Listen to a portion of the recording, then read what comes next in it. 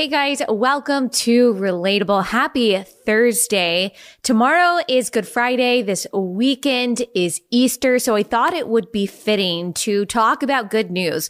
Of course, the best news of all, the news of the gospel, the resurrection of Jesus Christ, what that all means. That's how we're going to end the episode. We're going to talk about less good news, but still good news, more temporally good news. First, I asked you guys on Instagram what you preferred for this episode, and most of you said that you wanted me to give you good news of things that are happening across the country as far as legislation goes, as far as the organization of citizens go, and standing up against the things that they don't believe in and standing up for the things that they do believe in. And so we're going to talk about that. We're going to talk about really good bills that are coming down the pipeline in several states, some bills that have been signed into law by particular governors. We're going to talk about organizations that maybe you can decide to support that are, for example, for protecting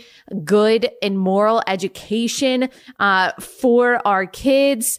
And then we're going to talk about some feel-good stories that just reminds us of our common humanity and reminds us of the compassion that still exists out there, even in the craziness of all of the news cycles. And then we're going to end with just reminding us of what Easter is and why it's so encouraging and why, even in the midst of all the chaos that seems to characterize our world right now and our culture, that we have every reason as Christians to rejoice. And so I'm super excited about this episode. There are a lot of bad things that I could talk about. There are plenty of bad things that have happened this week. There are a lot of things to be concerned about. There are a lot of things to be anxious about. There's a lot of terrible legislation, a lot of awful activism, a lot of just absolutely horrifying moral changes, cultural changes, political changes that are happening.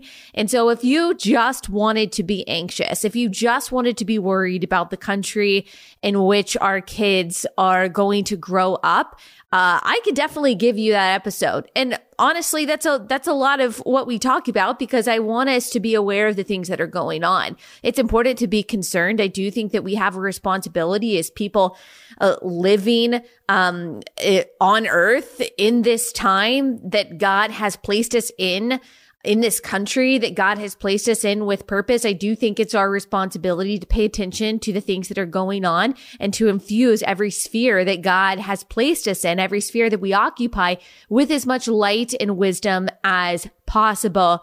And so it's important to talk about the scary things. Like, it's important to talk about the concerning things, which we do very often, but it's also important to celebrate the wins, big and small. And of course, it is so important to remind ourselves of the transcendent good news of the gospel always, and to set our joy, to set our sights, to set our hope on that. So that's what this episode is. Let's start with some temporal good news, with some earthly good news, by talking about a couple organizations that have been brought to my attention. Now, I don't know everything about these organizations. I'm giving you the names of these organizations so you can look them up and you can research them and you can decide if these are organizations that you want to support, if you like their work. I'm just giving you examples of different coalitions of parents that are trying to stand up for the things that I know a lot of you guys care about, in particular when it comes to curriculum in public education. Now, you guys also know I've done a lot of episodes on the teachers' unions, on the corruption that exists in public education.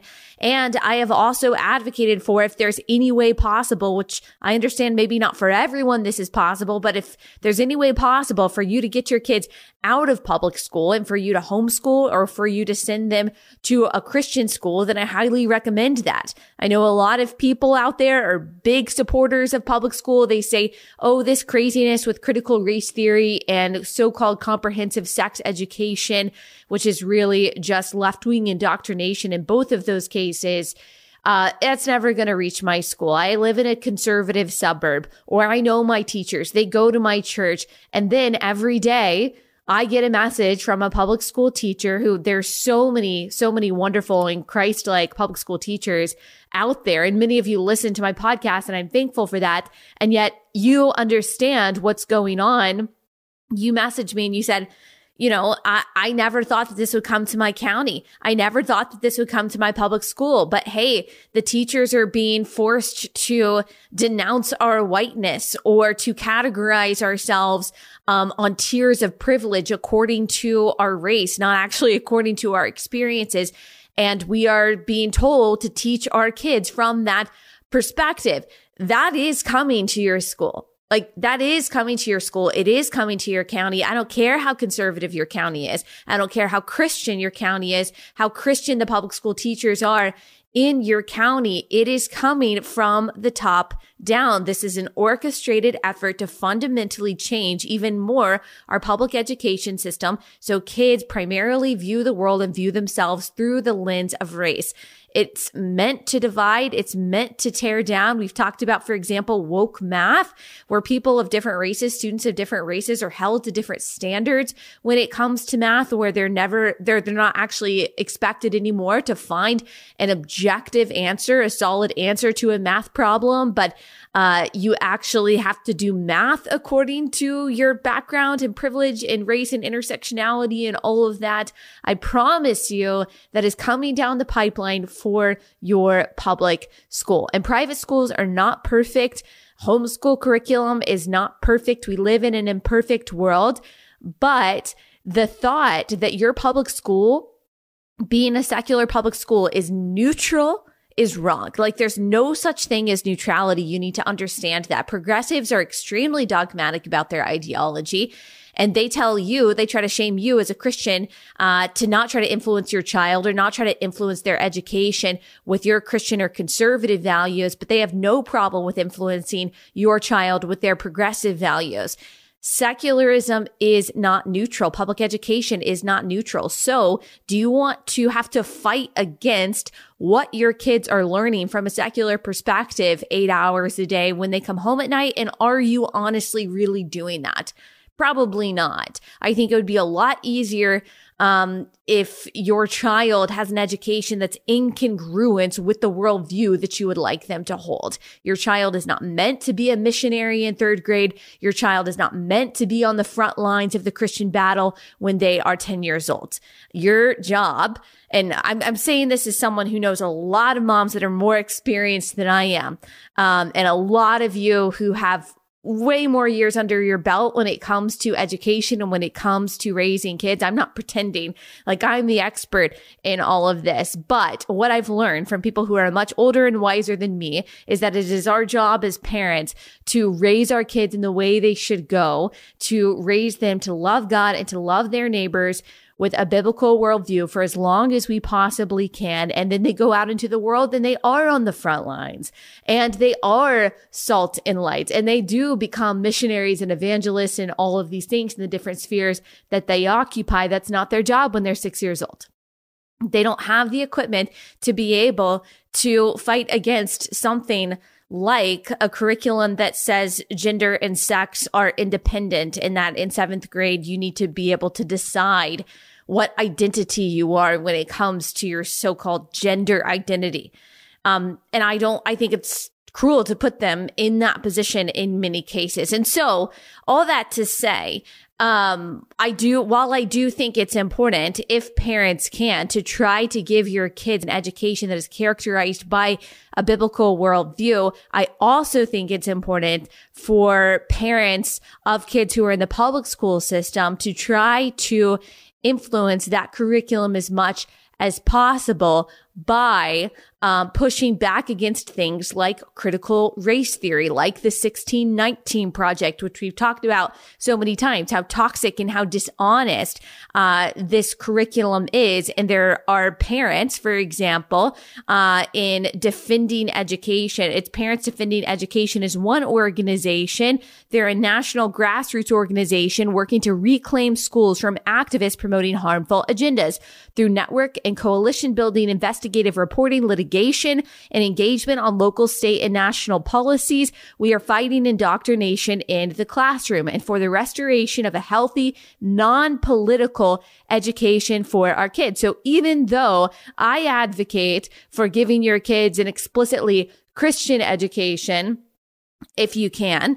I also think it's important to make sure that the kids that are going to public school are not being saturated with politics and activism on a daily basis, but are rather given a non-political based in fact education. I think our entire society benefits from that. There's also another organization, No Left Turn in Education. They say that their goal is to revive in American public education the fundamental discipline of critical and active thinking, which is based on facts, investigation, logic, and sound reasoning. So like I said, I think the entirety of society would benefit from things like that. And these organizations, these kinds of organizations are popping up everywhere because the past year has really given us a good look into the problems with our education system, how the teachers unions and some teachers that are represented by the teachers unions really pit themselves against the well-being of kids. It's really kind of taken the cover off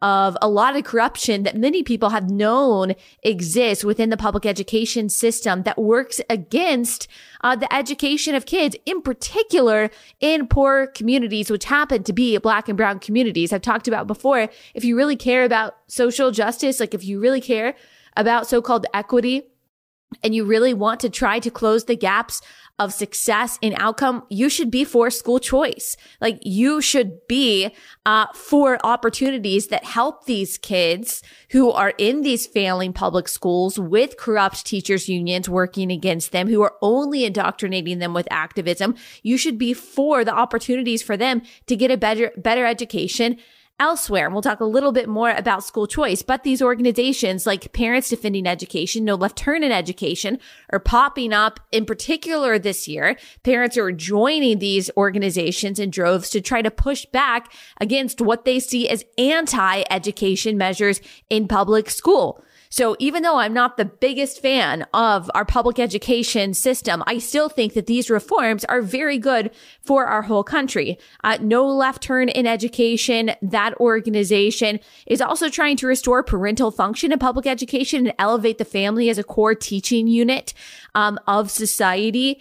They're trying to educate the public about the radical indoctrination in K through 12 and its existential threat. It supports parents in trying to talk to their school board or talk to their administration in this. They want to use all forms of media to expose this kind of indoctrination. They have different chapters in every state. So this could be a good organization. A lot of you guys ask me, what can I do? I don't know what to do as a public school teacher.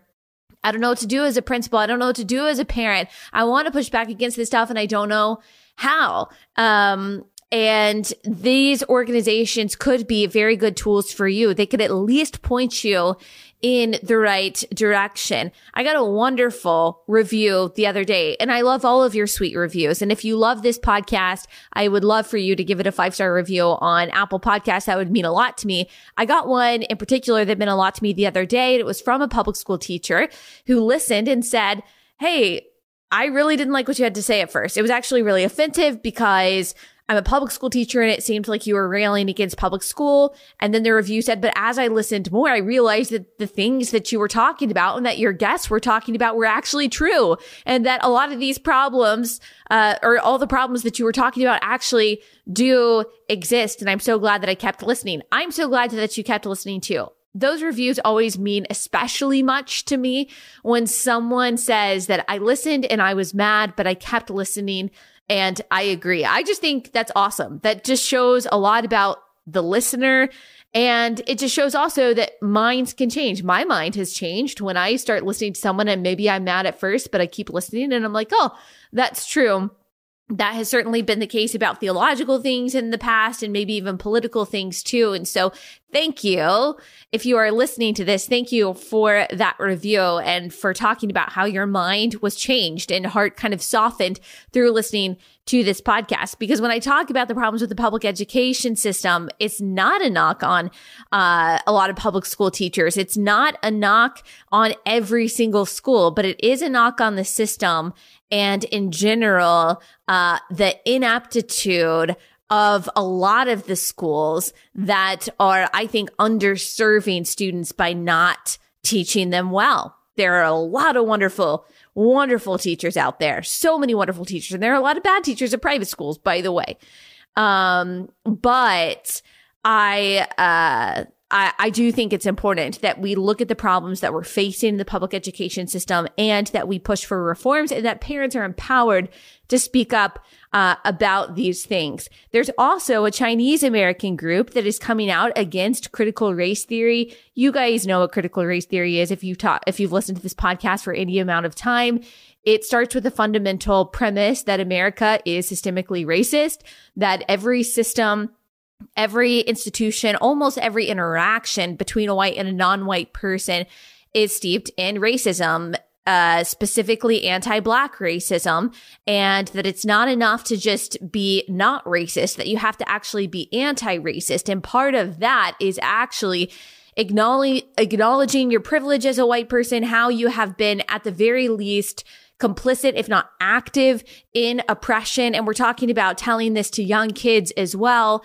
And having non-white people understand that they are on the side of the oppressed, and whatever can be done in order to even the scales or equalize the outcomes has to be done, even if that means discriminating against, for example, through affirmative action, white and Asian students, or changing the standards for particular races of students so everyone has equal outcomes. This is toxic because it forces people to view people according to their race. It muddies the definitions of oppressed versus oppressor. It lays responsibility at the feet of people who have not been oppressive and who perhaps don't have a whole lot of privileges themselves.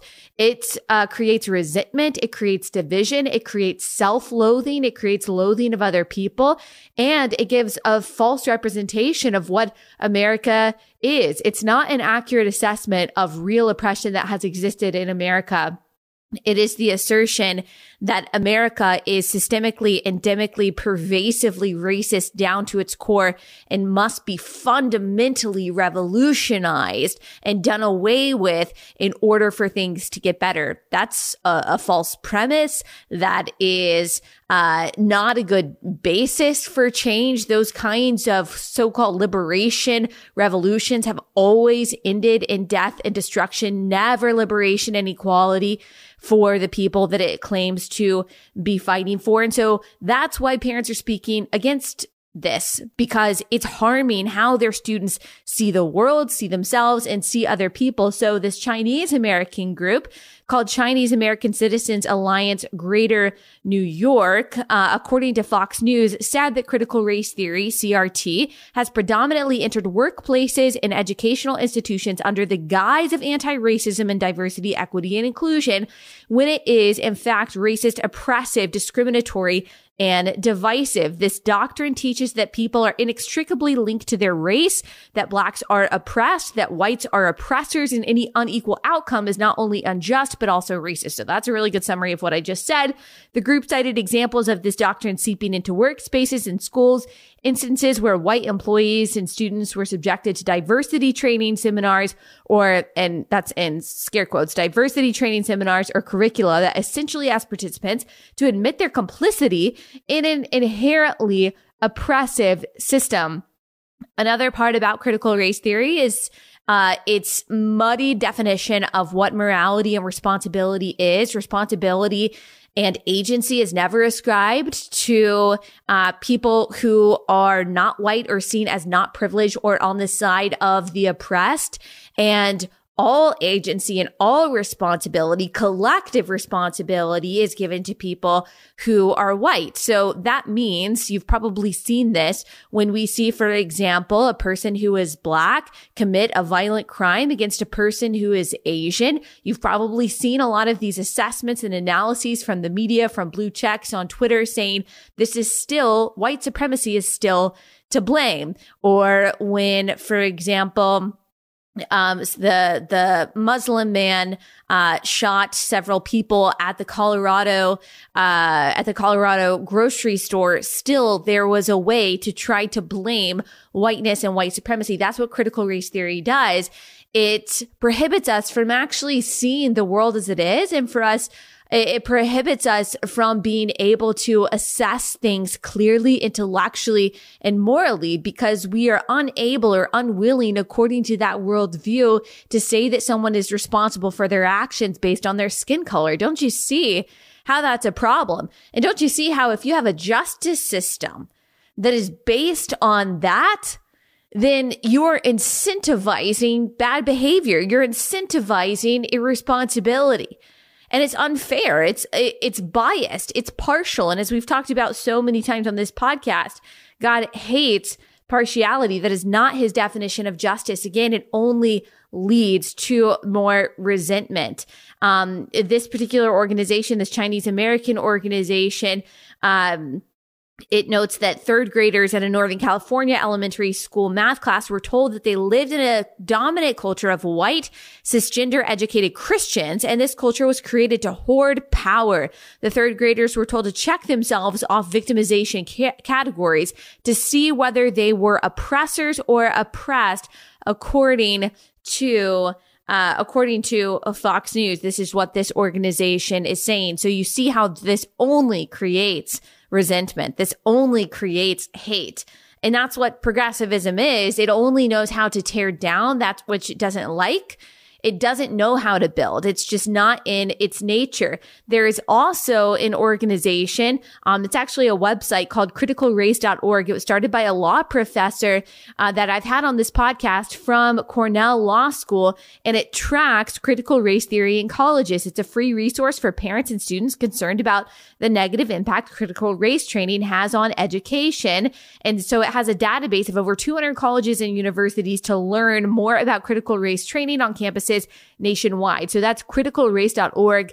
I will link to the interview that I did with this professor in the description of this podcast. And I will also link to all of these things in the description of this podcast. And so you can read them for yourself. But this is good. This is very good that people are starting to understand the dangers of this and that they are feeling empowered to take matters into their own hands and to be educated about it, to educate other people about it, and to do something about it. Because critical race theory started as this very academic, very esoteric idea that has only now started to manifest itself in tangible ways and enter into the classrooms of your kids. And so it is absolutely your right and your responsibility to know how this is going on, where this is going on, why it's going on, and how to push back against it. There's also a new organization called Fair for All. It was started by Christopher Rufo, whom I've had on this podcast twice. He has been leading the charge in a lot of ways against critical race theory,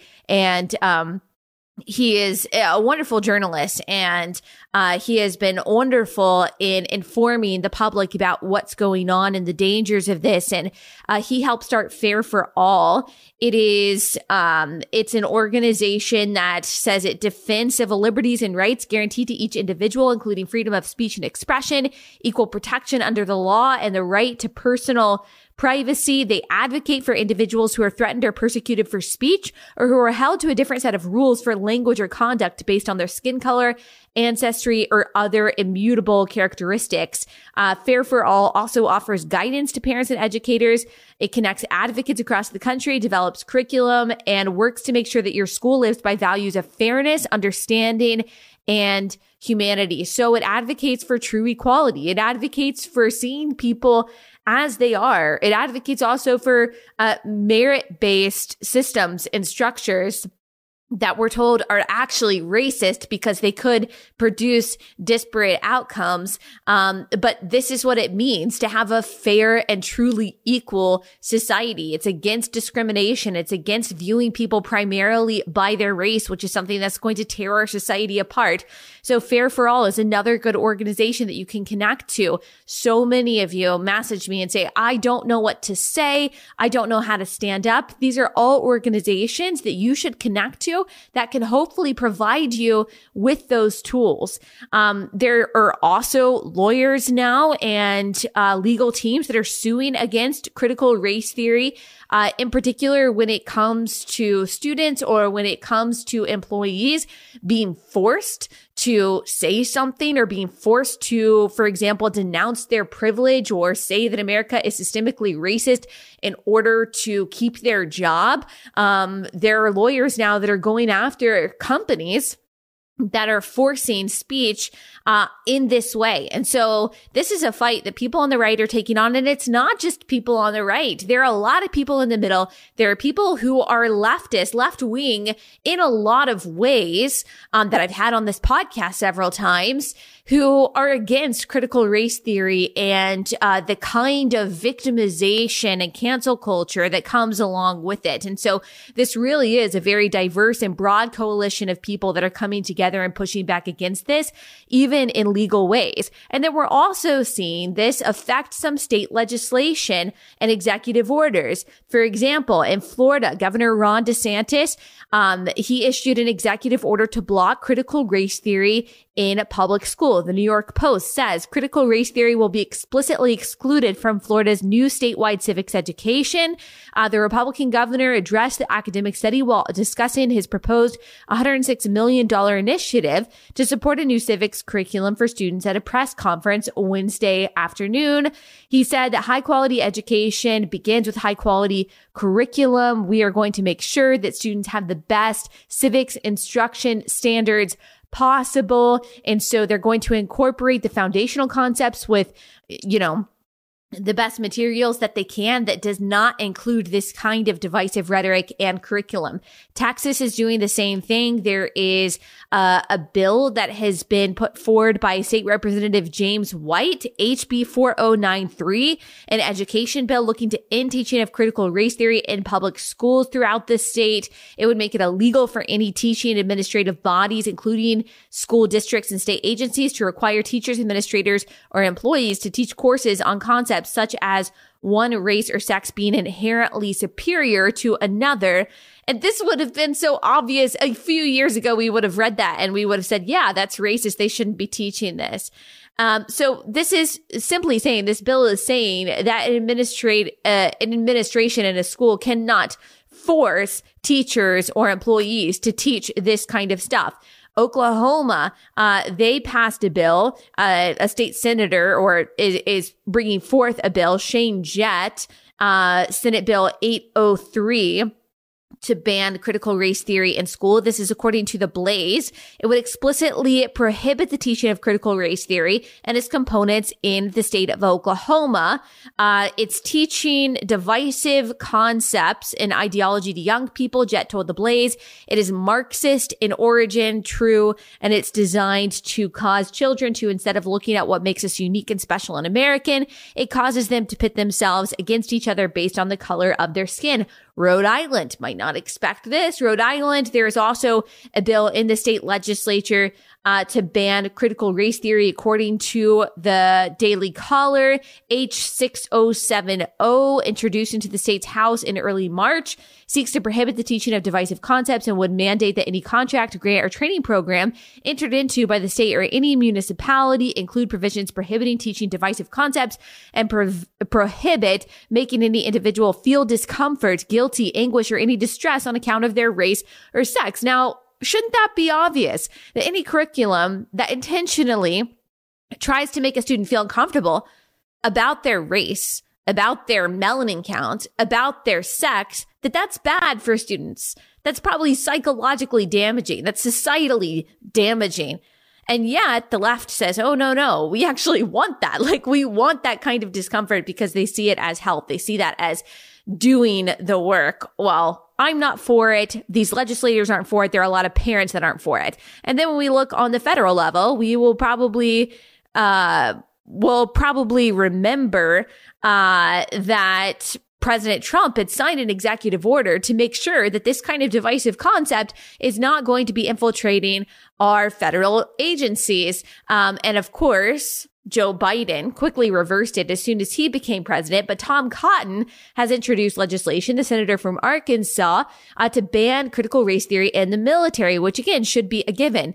According to Chris Rufo at City Journal, Quote, the bill would prohibit the armed forces from directly promoting the core tenets of critical race theory, that the United States of America is a fundamentally racist nation, that an individual by virtue of his or her race is inherently racist or oppressive. All of that is what critical race theory teaches, and that an individual, because of his or her race, bears responsibility for the actions committed by other members of his or her race. That is what critical race theory teaches about white people. The bill also includes a provision against segregating members of the armed forces by race, which has become common practice in many CRT training programs. Now, this legislation is probably not going to pass, but it's important. I mean, Democrats often do this as well. You put forward legislation to start a conversation. You hold on to it. You hope that it gets passed at some point. I think it's very important that he proposed this legislation, and we should be all for it. Now, if we go across the pond, there are also efforts in Britain, for example, against critical race theory. According to the BBC, there is a race report, UK not deliberately rigged against ethnic minorities, which is exactly what CRT asserts. Of course, it's an American theory because we have so much luxury and privilege in this country that we actively are thinking of ways to try to create and capitalize on oppression. But this also exists in places like the UK, which would say that the UK is fundamentally deliberately rigged against ethnic minorities. And the UK is saying, no, we're not. The Commission on Race and Ethnic Disparities said family structure and social class had a bigger impact than race on how people's lives turned out. And of course, we absolutely know that that's true. That doesn't mean that racism has never existed in people's past or that it doesn't exist right now.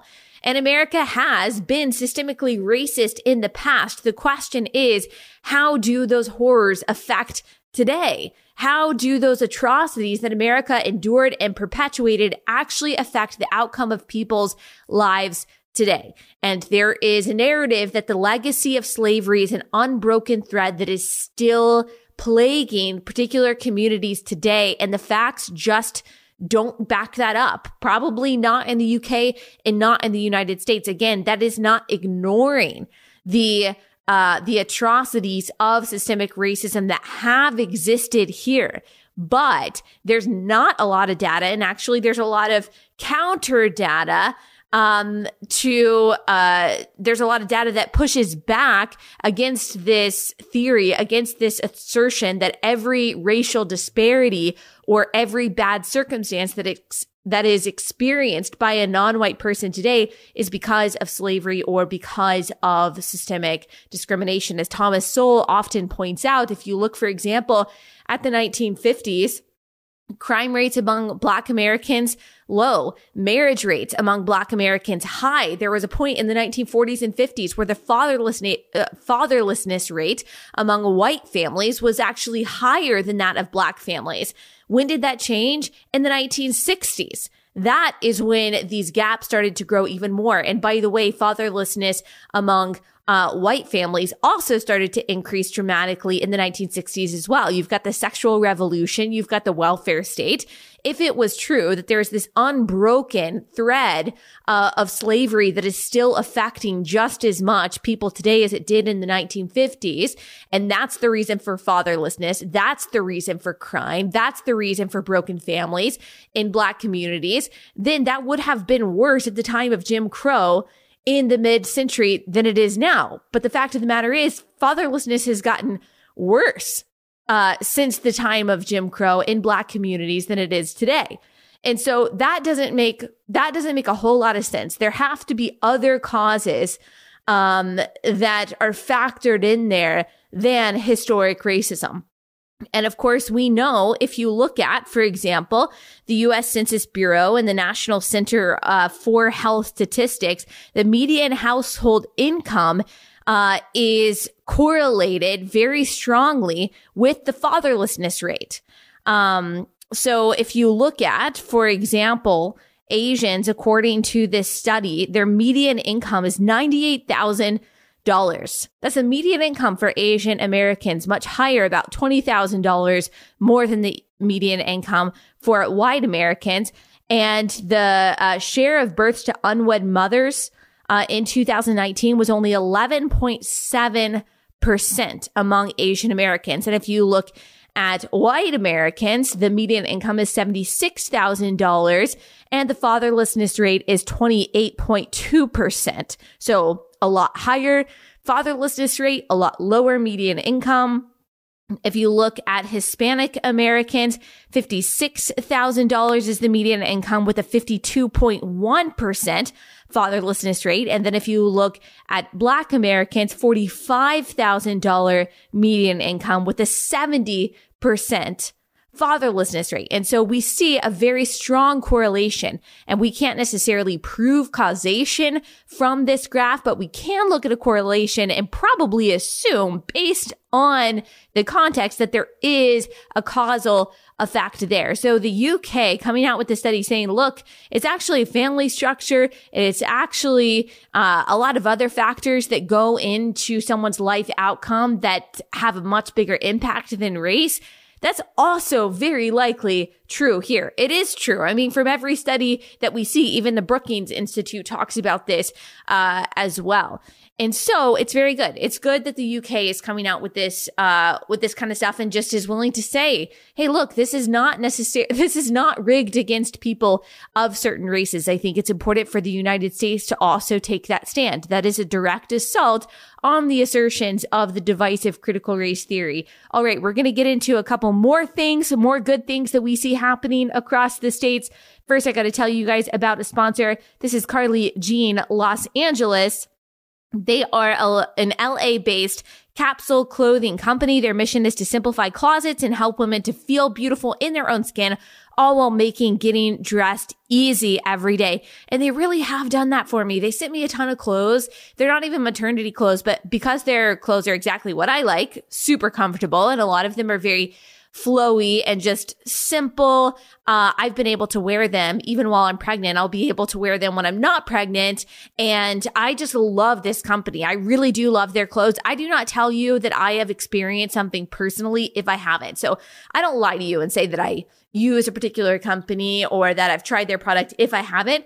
But I wear Carly Jean Los Angeles clothes and I really, really like them a lot. I'm not wearing them today. I was probably wearing them at some point this week because I'm always wearing an item from them, but I highly recommend that you check them out. Go to CarlyJeanLosAngeles.com. Use promo code Allie to save 20% off anything on their online store. That is CarlyJeanLosAngeles.com, promo code Allie to save 20% off. That's CarlyJeanLosAngeles.com, promo code Allie for 20% off.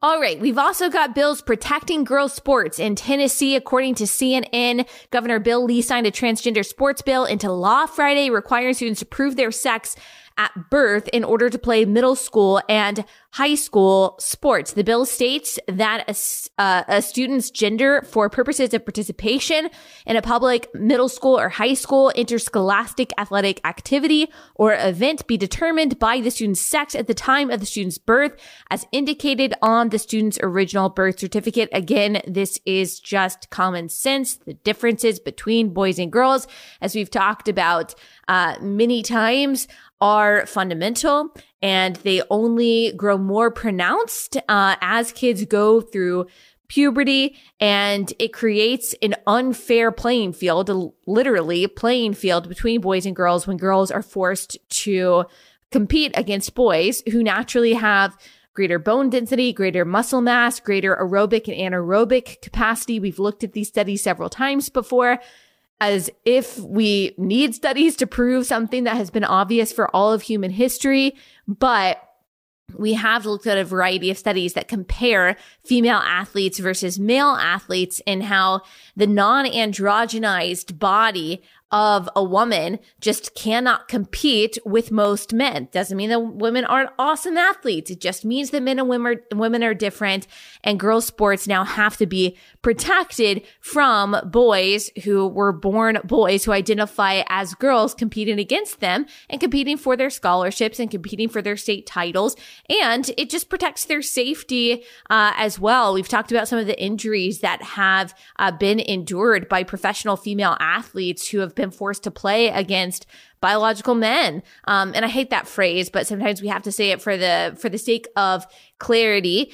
And so this is about protecting girls' safety. This is about making it fair for girls. This is about making sure that girls are still able to fairly compete for things like scholarships. So that's in Tennessee. This is also happening in Arkansas. Arkansas, according to Fox News, became the second state this year to ban transgender athletes from participating in sporting events Thursday. That's a very negative way to say that, Fox News. Governor Asa Hutchinson signed the Fairness in Women's Sports Act after the measure passed through the state house with overwhelming support earlier this week. The law simply states that female athletes should not have to compete in a sport against a student of the male sex when the sport is designed for women's competition, Hutchinson said in a statement on Thursday. Proponents of the bill argue it will ensure females have an equal playing field when it comes to sporting events, as biologically born males have a physical advantage over female competitors. True. And so it's good. Again, parents are speaking up about this kind of stuff. And this is not to say that transgender athletes can't play sports, because you're going to see the ACLU say this is a ban on transgender athletes playing sports. No, it's not. Everyone is allowed to play a sport according to their sex as long as they make that team. So just like everyone else, they are able to play sports according to their biology. That is what is fair. It's not according to identity or declaration or feelings. That doesn't make a whole lot of sense when you're talking about physical sports, especially physical contact sports. And so it's good that states are taking these measures. Moving on to vaccine passports, which we're going to talk about more thoroughly next week. I know a lot of you guys are concerned about that as far as privacy goes. And there are a lot of states that feel those concerns and are hearing that those concerns. Florida is one of them. Governor Ron DeSantis said that he plans to issue an executive order forbidding businesses from requiring so-called vaccine passports across the state, says Business Insider. DeSantis said at a news conference on Monday that he would introduce an executive function designed to prevent businesses from refusing to serve customers who are unable to prove they had been vaccinated, while seeking support from the Republican legislature to enshrine the act into law. Now, I will be surprised, honestly, if vaccine passports become as pervasive as we're afraid that they are, because I've been listening to this and there are actually concerns from the left, even from the ACLU, which I'll read in a second, about the equity of this and how this is going to disproportionately negatively affect Americans that are living in poor communities, which happen to be predominantly Black and brown Americans in many cases. And they're afraid that people without a vaccine passport are going to be treated like second-class citizens. And that's especially concerning to these organizations if that includes Black and brown Americans who they would say are traditionally marginalized communities. They are going to be further marginalized. So because that there is that concern, I'm actually interested to see if there's going to be as much support from the left as Republicans think that there will be. Ohio is another state that's coming out against vaccine passports. Fox News says as America's mass vaccination campaign against COVID-19 continues to hum along, 2 Ohio state legislators are planning to introduce a bill that will preemptively ban vaccine passports over concerns about privacy and government overreach. Rep. Al Cutrona, a Republican who represents parts of eastern Ohio, told Fox News that vaccine passports mandated by the government would create privacy concerns that should be startling to anyone. A vaccine passport, a unified centralized system for providing or denying access to everyday activities like shopping and dining, would be a nightmare for civil liberties and privacy, and it would exacerbate existing social disparities connected to wealth, privilege, and race, which is exactly what we just said. Jay Stanley is a senior policy analyst with the ACLU Speech, Privacy, and Technology Project. ACLU is very left-wing, but sometimes they are on the good side of things. Jay Stanley said that he fears that a vaccine passport would be overused. While there are legitimate circumstances in which people can be asked for proof of vaccination, we don't want to turn into a checkpoint society that outlasts the danger of COVID and that casually excludes people without credentials from facilities where vaccine mandates are not highly justified. He's absolutely right. And that, of course, is the concern with all of these restrictions, all of these new developments that he says would be a checkpoint society that outlasts the danger of COVID. and actually exceeds the danger of COVID, I would say. And so it's good. We've got different organizations on the left and the right that are coming out against this stuff. And the fact that there are states, I wouldn't be surprised if other conservative and Republican dominated states do the same thing. They're saying, look, you can't deny someone service just because they don't have a vaccine passport. It goes along with this idea that if you don't have a vaccine, you automatically are carrying that disease. I mean, that's just not true. That's not even logical. And if the point of the vaccine is to create at least enough immunity for society to be safe, there's no reason to ban everyone who doesn't have the vaccine, who is not even sick, from entering a place of work, especially as we have seen COVID cases go down so much, even in states that have lifted the mask mandates and have lifted business restrictions and things like that. There's no reason. There's just no reason for this. Moving on to abortion legislation, there is a fetal heartbeat bill in the state of Texas that has been approved by the state Senate. It approved 6 anti-abortion bills, according to USA Today, including a proposal that would outlaw the procedure once a fetal heartbeat is detected. The second measure would become law. There's another measure that would effectively ban the procedure completely. The second measure would become law if the U.S. Supreme Court reverses earlier decisions legalizing abortion. Abortion opponents have pledged to push an aggressive agenda to severely limit availability of the procedure, with an eye to the changing power dynamics at the Supreme Court, where the conservatives now hold a 6-3 majority. That is untrue. USA Today, conservatives do not hold a 6-3 majority on the Supreme Court. At best, it is 5-4. Roberts is not a conservative. Just because he was nominated by a Republican does not mean he's a conservative. He does not have a conservative track record. So Texas is, according to USA Today, looking to the majority that conservatives do mostly in most perspectives have on the Supreme Court to try to challenge abortion as much as possible. Abortion is the killing of a human being. It's what it is. It can't be described in any other way. You can try to euphemize it. You can try to sanitize it. You can try to normalize it. You can try to glorify it. But that's what it is. It's the killing of a human being. And Texas is trying to push back and trying to lead the way and banning that as much as possible to protect life inside the womb. That does not mean that we don't care about the mom. That doesn't mean that we don't care about the baby after the baby is born. That is a myth. That is a lie. Go visit your local pregnancy center and see how many resources and how much love and how much help is poured out for families in crisis on a daily basis by pro-life organizations. People who say this is about controlling women's bodies. You don't know anything about pro-lifers. You don't know anything about pro-life activists. You don't know anything about these pregnancy clinics that help women get the resources and the connections and the education that they need in order to survive and thrive. Go check it out before you launch that attack at pro-lifers for saying this is about controlling women's bodies and this is about just being pro-birth. Nothing could be further from the truth. I love this from the Huffington Post. 2021 is already the year of anti-abortion legislation. The Huffington Post is obviously very mad about this.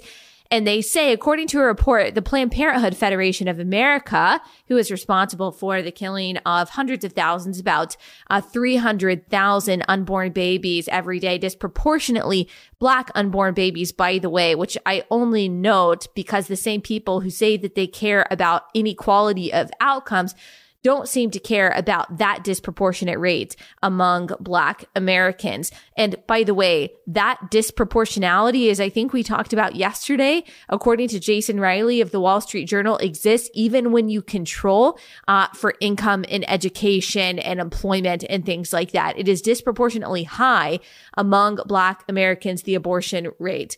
And again, the same people who say that they care about inequality of outcome in other ways don't seem to care about that gap there. That should tell you something. So, continuing, legislation limiting abortion in 2021 has skyrocketed in comparison to a similar time frame in 2019. Compared to bills introduced from January through mid-March 2019, medication abortion restrictions and bans have tripled to 33. Anti-abortion constitutional amendments have more than tripled to 14. And states have enacted 12 abortion restrictions this year compared to just one by this point in 2019. Overall, state legislatures have introduced 516 abortion restrictions compared to 304 mid-March 2019. Those pieces of legislation are clearly about power and control over our bodies. Original talking point. President and CEO Alexis McGill Johnson says, I'm saying original talking point, but that was her talking point, noting the bills disproportionately impact people of color, people with low incomes, and LGBTQ plus people. And get this, she says these policies are designed to make it harder for people to exist. That's what the president of Planned Parenthood says about anti-abortion legislation. Let me repeat. She says these policies are designed to make it harder for people to exist. What does abortion do? It kills a human being and makes it impossible for a person to exist. Disproportionately people of color. Oh my goodness, to live in this kind of cognitive moral dissonance. I don't know how people do it. I don't know. But like I've said, postmodernism, godlessness makes hearts of stone and brains of mush so that this kind of dissonance can just, I guess, exist there comfortably. Now, we've talked about how abortion rates go down under Democratic presidents, and people say, well, this is why we need to elect a Democrat, because abortions go down because of Democratic policy. But Democrats don't, or not Democrats, but presidents don't set policy. We've talked about this before. We did an episode and we'll link to it. Do Democrats decrease abortions? No, that's not true. States have the most control over abortion law. And under Barack Obama, when you saw a big drop off or a big decrease in the abortion rate in America, state legislatures were dominated by Republicans who were pushing anti-abortion, if you want to call it that, I'm fine with that phrase, legislation. And I'm not even saying that was the cause of the decrease in abortions, but nothing that Obama did as president, as part of the executive branch, could have had an effect on the abortion rate. So that's just that myth. There's a fundamental understanding of how our laws work and how policy works, in particular abortion policy. Again, we'll link to that past episode and you can go back and you can hear us bust that myth in full. There are also lots of school choice bills that are being pushed in state legislatures, according to the Wall Street Journal. Nearly 50 school choice bills have been introduced this year in 30 states. The article says, the pandemic has been a revelation for many Americans about union control of public schools that refuse to reopen. That awakening is helping to spur some welcome reform progress as several state legislatures are moving to expand school choice. One breakthrough is in West Virginia, where the legislature passed a bill creating the state's first education savings program. Meanwhile, in Georgia, the House passed a bill last week that would expand eligibility for the state's voucher program for special education students. The Senate, which had already passed the legislation, voted to approve House amendments on Monday. The bill is headed to Brian Kemp's desk. In South Dakota, Republican Governor Kristi Noem signed a bill that expands eligibility for the state's tax credit scholarship program to students already enrolled in private schools. Last school year, the program provided nearly 800 students with scholarships for about $1,800. The teachers' unions remain powerful, as demonstrated in Kentucky, where Democratic Governor Andy Beshear vetoed a bill last week that would establish a new tax credit scholarship program. But the state legislature voted late Monday to override the veto, meaning low and middle income families will have access to a scholarship fund of up to $25 million financed by tax credit backed private donations. Imagine being against something like that for low income students. Two Arizona bills to expand tax credit scholarships and education savings accounts have passed the Senate and are now in the House. An Indiana bill creating an ESA program passed the House, as it has in Missouri. A Florida bill that would consolidate state scholarship programs into ESAs for some 200,000 students is still percolating in the Senate. So school choice advancements also happening in several states. All of this legislation, by the way, if it has not been signed into law by the governor, you still have an opportunity to call your state representative, to call your state senator, wherever the bill happens to be, and make sure that they vote yes on the bills that you care about. School choice is one of the most important civil rights issues of our time. Again, mostly affecting middle and low income students to make sure that they have access to quality education. The lack of quality in our education system has nothing to do with funding, as we've talked about several times. That again is a myth. Funding to public education has only increased since the 1960s, and yet teacher salaries have barely gone up, and student outcomes really haven't increased under Barack Obama. Billions and billions of dollars, according to the Washington Post, were pumped in to failing public schools over the span of 7 years. They saw no positive changes, no positive results from the funding of public schools. It has to do with the corruption and the bureaucracy and the administrative bloat of the public education system that does not allow those dollars to actually influence the teachers and help the students and give them resources. It's not a lack of funding issue that we have in our public education system. It's a corruption issue, and school choice incentivizes higher quality in schools so they can continue to have students come to their schools. When the money follows the child, all of a sudden you are creating a marketplace of schools to be able to compete for education, to be able to compete for students. And that kind of competition creates higher quality, as it does in every part of the marketplace. Also, the Texas Senate approves a bill to stop social media companies from banning Texans for political views. The Texas Senate early Thursday approved a bill, according to Texas Tribune, that would prohibit social media companies with at least 100 million monthly users from blocking, banning, demonetizing, or discriminating against a user based on their viewpoint or their location within Texas. So that's interesting. Florida is also taking a stand against big tech censorship. So legislation seeking to increase transparency in big tech and fight back against social media censorship. It's moving quickly through the Florida House. It would require social media companies to tell Florida residents why they were banned within 30 days of it happening. It creates a path of legal action for Florida residents to sue social media companies. And so that gives a lot of power in the hands of social media users when they feel like they are being unfairly discriminated against in Texas and Florida. We'll see if that holds up. There's some other good conservative news. For example, Nancy Pelosi and Rita Hart finally gave up on their power grab to steal a House seat for Democrats amid pressure from Iowans. We've talked about this. Rita Hart actually lost her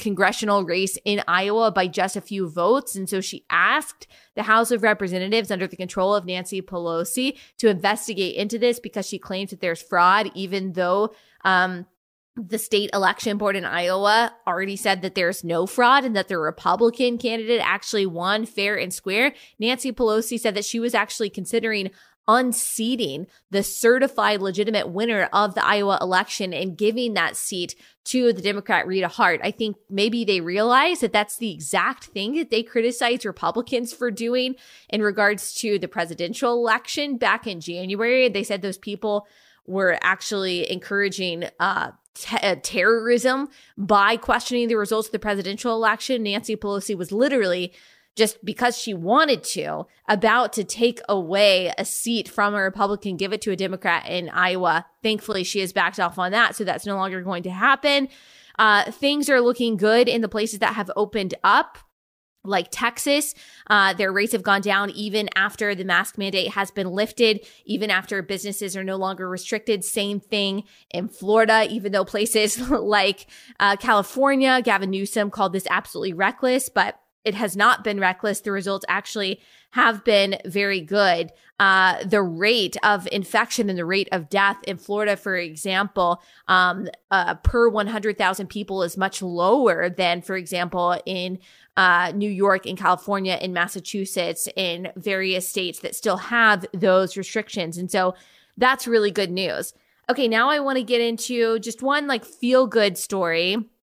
And then we'll end with some gospel truth. I know this is a longer episode. I ended up having more commentary than I thought that I would. Before I get into that, I got to tell you guys about one more sponsor, and that is Gabi. So if you are looking for a way to save money, which I know that you probably are right now, a lot of us are, Gabi is a really good way to do that because it makes sure that you have the best rate on your insurance coverage as possible. All you have to do is you go to Gabi.com, you link your current insurance coverage, and then they take just a few seconds to see if you maybe can get a better deal on the current coverage that you have. So they give you an apples to apples comparison of your current coverage with 40 of the top insurance providers like Progressive, Nationwide, and Travelers. You use your current insurance information to get started. In just minutes, you'll see quotes for the exact same coverage that you currently have. Gabi customers save $961 per year on average. They do not sell your info. They're not going to telemarket you after you put your information in. These are people who respect your privacy. They just want to make sure that you're getting the best deal possible on insurance. And if you're already paying as little as possible, then they'll just say, hey, you already have the best deal possible on this insurance coverage. And then you can rest assured knowing that you don't have to go out there and shop for better rates. So it's really a win-win. It's totally free to do. So just go to Gabi.com/relatable. That's GABI.com/relatable. Gabi.com/relatable to see if you can save money on your insurance. That is Gabi.com/relatable. All right, I want to talk about this sweet story that I saw on CBS News. A 19-year-old with autism pins cover letter to future employers. The article says a young man recently penned an honest cover letter to his future employer and posted it on LinkedIn, where it eventually went viral. My name is Ryan Lowry. I am 19 years old. I live in Leesburg, Virginia, and I have autism. In his letter, Lowry goes on to explain that he has a unique sense of humor. He's gifted at math and technology and is a quick learner. He wrote the letter with one goal: to get a job in animation or IT. I realize that someone like you will have to take a chance on me, he says in his letter. I don't learn like typical people do. I would need a mentor to teach me, but I learn quickly. Once you explain it, I get it. I promise that if you hire me and teach me, you'll be glad that you did. Lowry then assures his future employer he will show up every day and work hard, and his sincerity and determination. In this letter, it touched many people. The article says the post received more than 188,000 reactions and more than 6,000 comments on LinkedIn. One of the people who saw the post was a man named Aaron Perry, an executive at a 3D and animation studio. Perry brought Lowry's story to Exceptional Minds, an academy and studio for digital artists and animators with autism. David Siegel, executive director at Exceptional Minds, knew Lowry was a perfect candidate for the academy, which trains people with autism in the art of animation and helps them with job placement. Lowry will now take virtual classes for 8 weeks of summer through Exceptional Minds. While the animation classes are usually held at Exceptional Minds studio in California, the classes are virtual due to COVID. And so he gets to do that, which is one of his dreams. And I love that he was so honest about this. I loved his cover letter and just how transparent he was and how sincere he was, and that he just wanted to be able to work hard and prove himself. He wasn't looking for any kind of special treatment.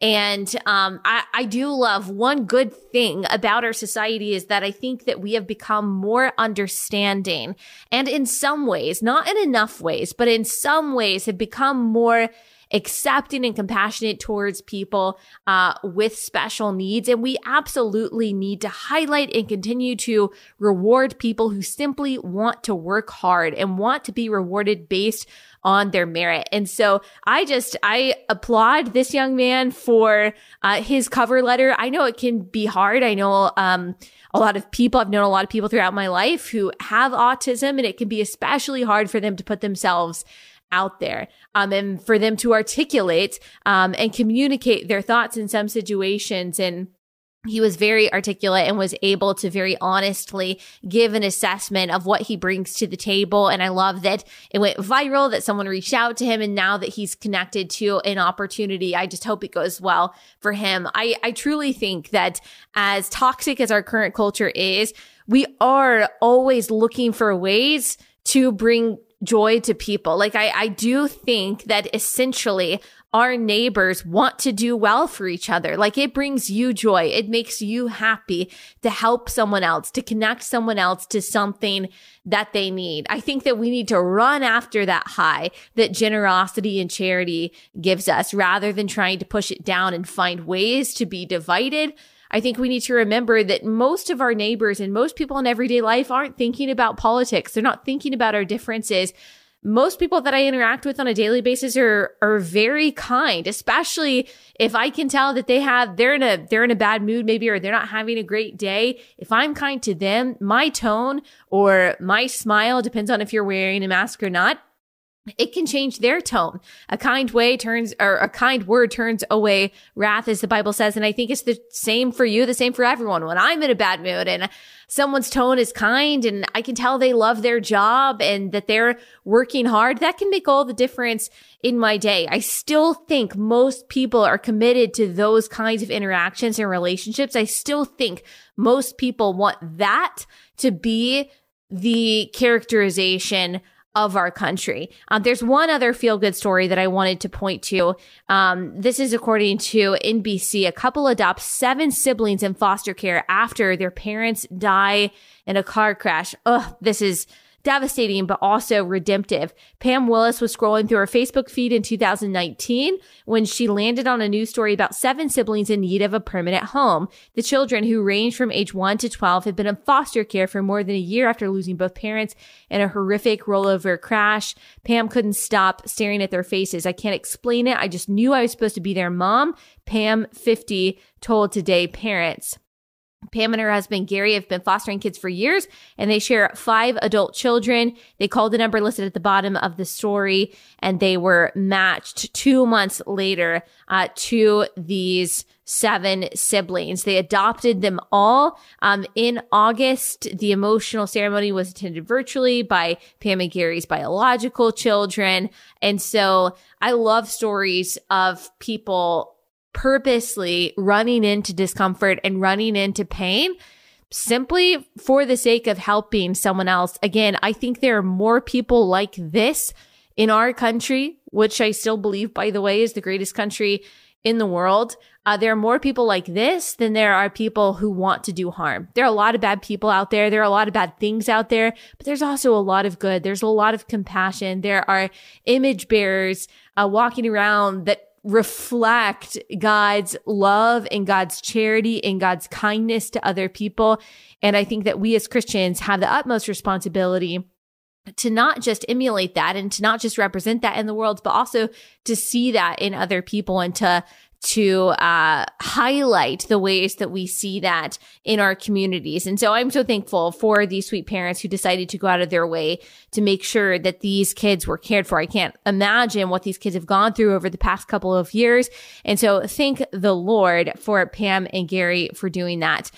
There are a few other feel-good stories that I could get to, but I know that this is already long. So I want to end with the best news of all. And that is the news of the gospel. That's what we're celebrating this weekend. Of course, as Christians, that's what we celebrate every day that we're reminded of our sins. We're reminded of our failures. We're reminded of our fate if it had not been for Christ. We talk a lot about Ephesians 2, how we are either dead in sin or alive in Christ. And Ephesians 2 says that we used to all be under the influence of the prince of the power of the air, the spirit that is now at work in the sons of disobedience. And we're by nature children of wrath like the rest of mankind, but God, being rich in mercy because of the great love with which he loved us, made us alive together with Christ. By grace, we have been saved. We talk about that passage in Ephesians 2 so much because it's the perfect depiction of the gospel. We have been made alive together with Christ.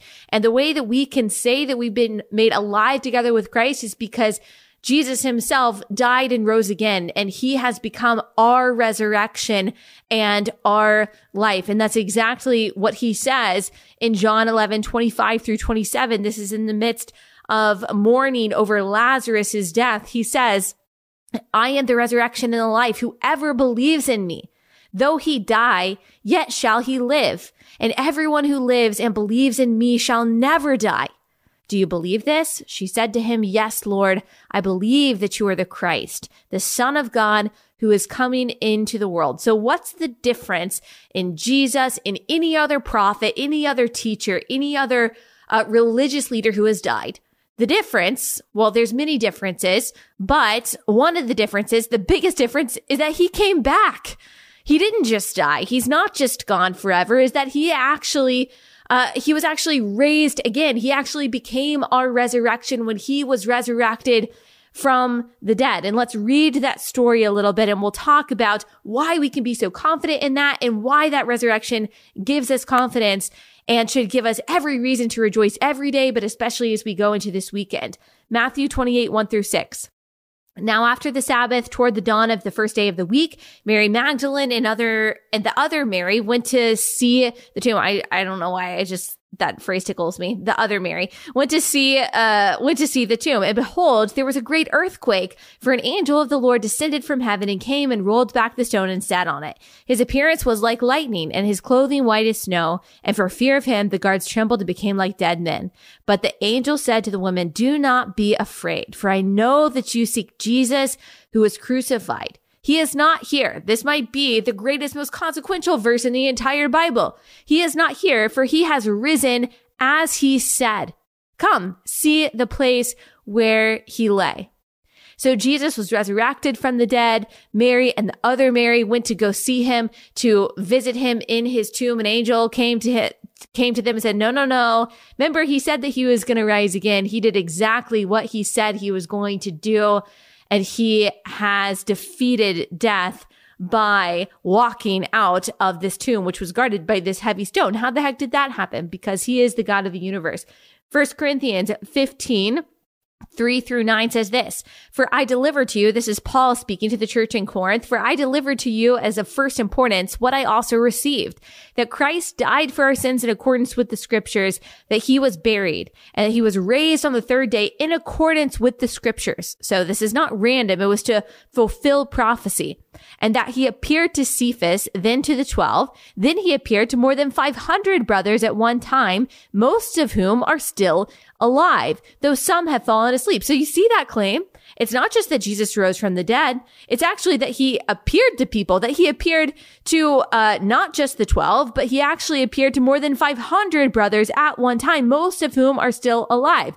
So why do we trust this testimony? Voddie Baucham talks about this a lot because it's a collection of eyewitness testimonies, in particular of the resurrection, what is, to many people, understandably, the most unbelievable part of the gospel, and therefore the most essential part of the gospel. He is saying, look, I don't just believe this, but I saw it. And over 500 people saw it, and some of them are still alive as I am writing this.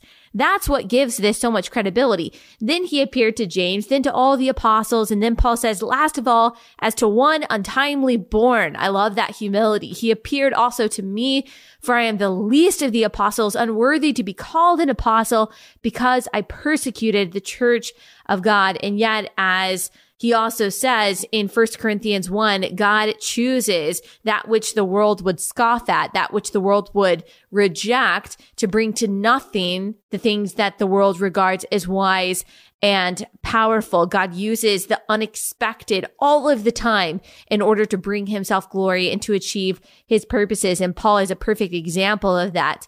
Now, in Acts, we see and hear the gospel so perfectly, coming from Peter in particular, when the Jews are given the gospel and the Gentiles are given the gospel. I'm going to read you parts, not the whole passage because it's a little long, but parts of Acts 2:22 through 37. So, men of Israel, hear these words. Jesus of Nazareth, a man attested to you by God with mighty works and wonders and signs that God did through him in your midst. And by the way, that's an authentication of Jesus's divinity, the mighty works and wonders and signs that God did through him. As you yourselves know, this Jesus delivered up according to the definite plan and foreknowledge of God, you crucified and killed by the hands of lawless men. God raised him up, loosing the pangs of death, because it was not possible for him to be held by it. And then he says that David actually prophesied to this. He quotes Psalm 16. Then he goes on, brothers, I may say to you with confidence about the patriarch David that he both died and was buried, and his tomb is with us to this day. Being therefore a prophet, and knowing that God had sworn with an oath to him that he would set one of his descendants on his throne, David foresaw, and spoke about the resurrection of the Christ, that he was not abandoned to Hades, nor did his flesh see corruption. That's what Psalm 16 says. This Jesus God raised up, and of that we are all witnesses. Let all the house of Israel therefore know for certain that God has made him both Lord and Christ, this Jesus whom you crucified. And I love this passage. I've always loved these two verses. Now, when they heard this audience, when they heard this, they were cut to the heart. And they said to Peter and the rest of the apostles, brothers, what shall we do? And Peter said to them, repent and be baptized, every one of you, in the name of Jesus Christ for the forgiveness of your sins, and you will receive the gift of the Holy Spirit. That's what happens when you hear the gospel and God has made your heart ripe and made your heart soft and good soil for planting the seeds of the gospel. What happens is you are convicted, you're cut to the heart. You want to know, what do I do with this news? What do I do with this knowledge that this Jesus died for my sins and then was raised again by God? What do I do? You worship, you repent, you turn to God.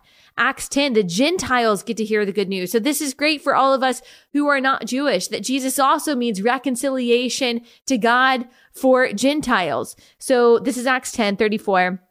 So Peter opened his mouth and said, truly, I understand that God shows no partiality, but in every nation, anyone who fears him and does what is right is acceptable to him.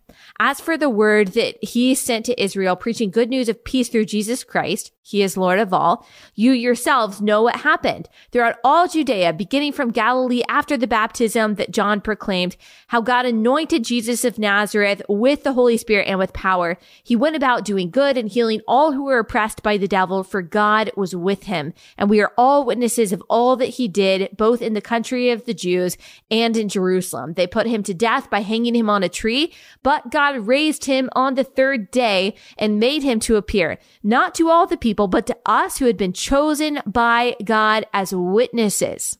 He commanded us to preach to the people and to testify that he is the one appointed by God to be judge of the living and the dead. So if you ever hear, by the way, someone say that Jesus isn't about judging people, doesn't judge, Jesus is the judge.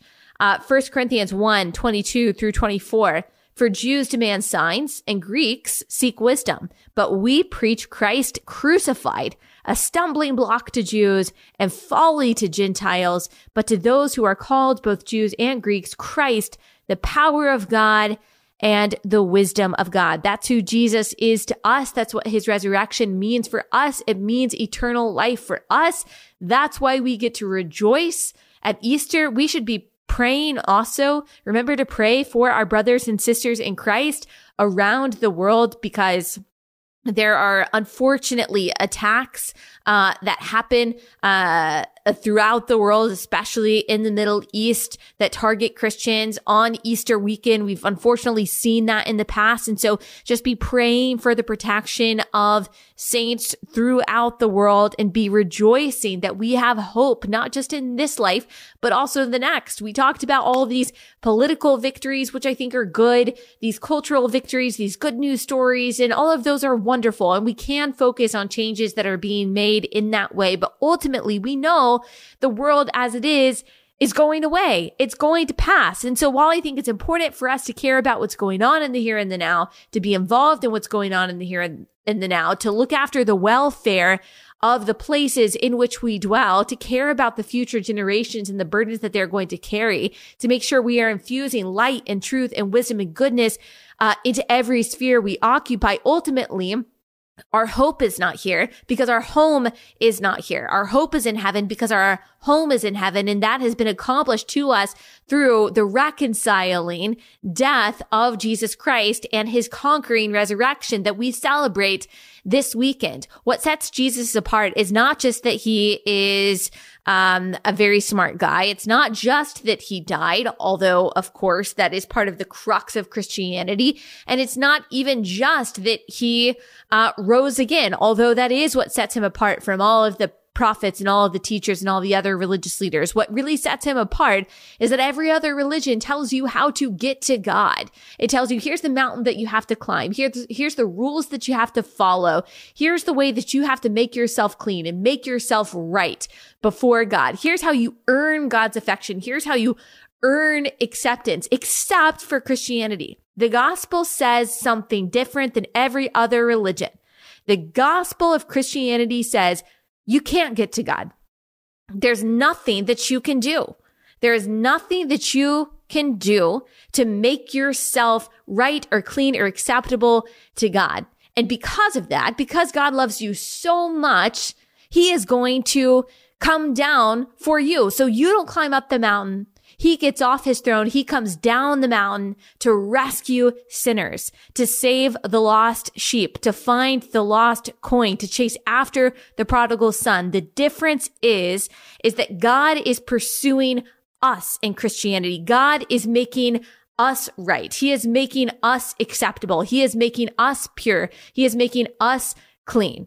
He is providing the sacrifice on our behalf. There is nothing we can do to become acceptable to God. God has made us acceptable through his son by grace through faith in Christ. That is the freeing, liberating, exceptional reality of Christianity and of the gospel. And that is what we cling to. That's the best. That's the best and most eternal news of all. I know this was a very long episode. That's because I had a lot to say. There's a lot of good news and we could have gone on for a lot longer than that. But I hope you guys have a wonderful weekend. Have a wonderful Easter. We will be back here on Monday. So I will see you guys then.